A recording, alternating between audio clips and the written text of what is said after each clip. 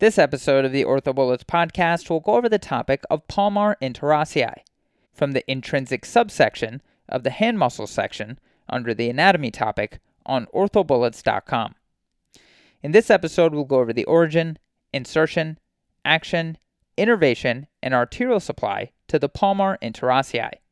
So starting with the origin, the Palmar interossei 1 through 3 originate at the palmar surfaces of the second, fourth, and fifth metacarpals, making them unipennate muscles compared to the dorsal interossei, which are bipennate muscles.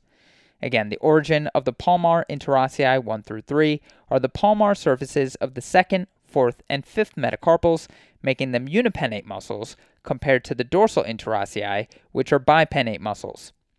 The insertion of the Palmar interossei 1 through 3 are the extensor expansions of the digits and bases of the proximal phalanges of digits 2, 4, and 5. Again, the insertion of the Palmar interossei 1 through 3 are the extensor expansions of the digits and bases of the proximal phalanges of digits 2, 4, and 5. The action of the Palmar interossei 1 through 3 are to adduct the digits toward the axial line and assist lumbricals in flexing the metacarpal phalangeal joints and extending the interphalangeal joints.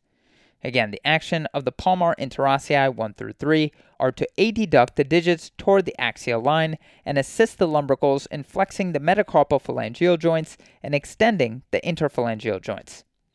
The innervation of the Palmar interossei is the deep branch of the ulnar nerve, which receives contributions from C8 and T1. Again, the innervation of the Palmar interossei is the deep branch of the ulnar nerve, which receives contributions from C8 and T1. The arterial supply to the Palmar interossei 1 through 3 are the palmar metacarpal arteries. Again, the arterial supply to the Palmar interossei 1 through 3 are the palmar metacarpal arteries. So again, to quickly review, the origin of the Palmar interossei 1 through 3 are the palmar surfaces of the second, fourth, and fifth metacarpals, and remember these are unipennate muscles compared to the dorsal interossei, which are bipennate muscles.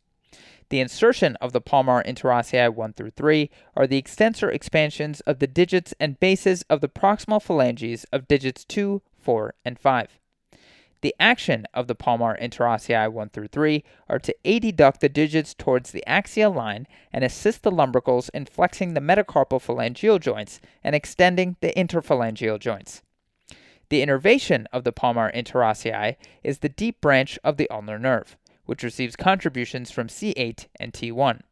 And finally, the arterial supply to the Palmar interossei 1 through 3 are the palmar metacarpal arteries.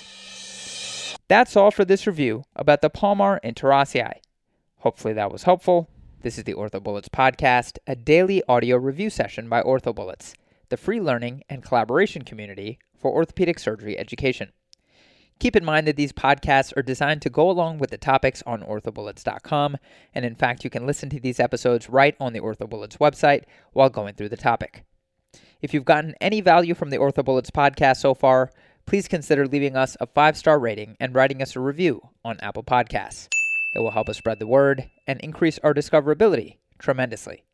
Thanks so much, and we'll see you all tomorrow.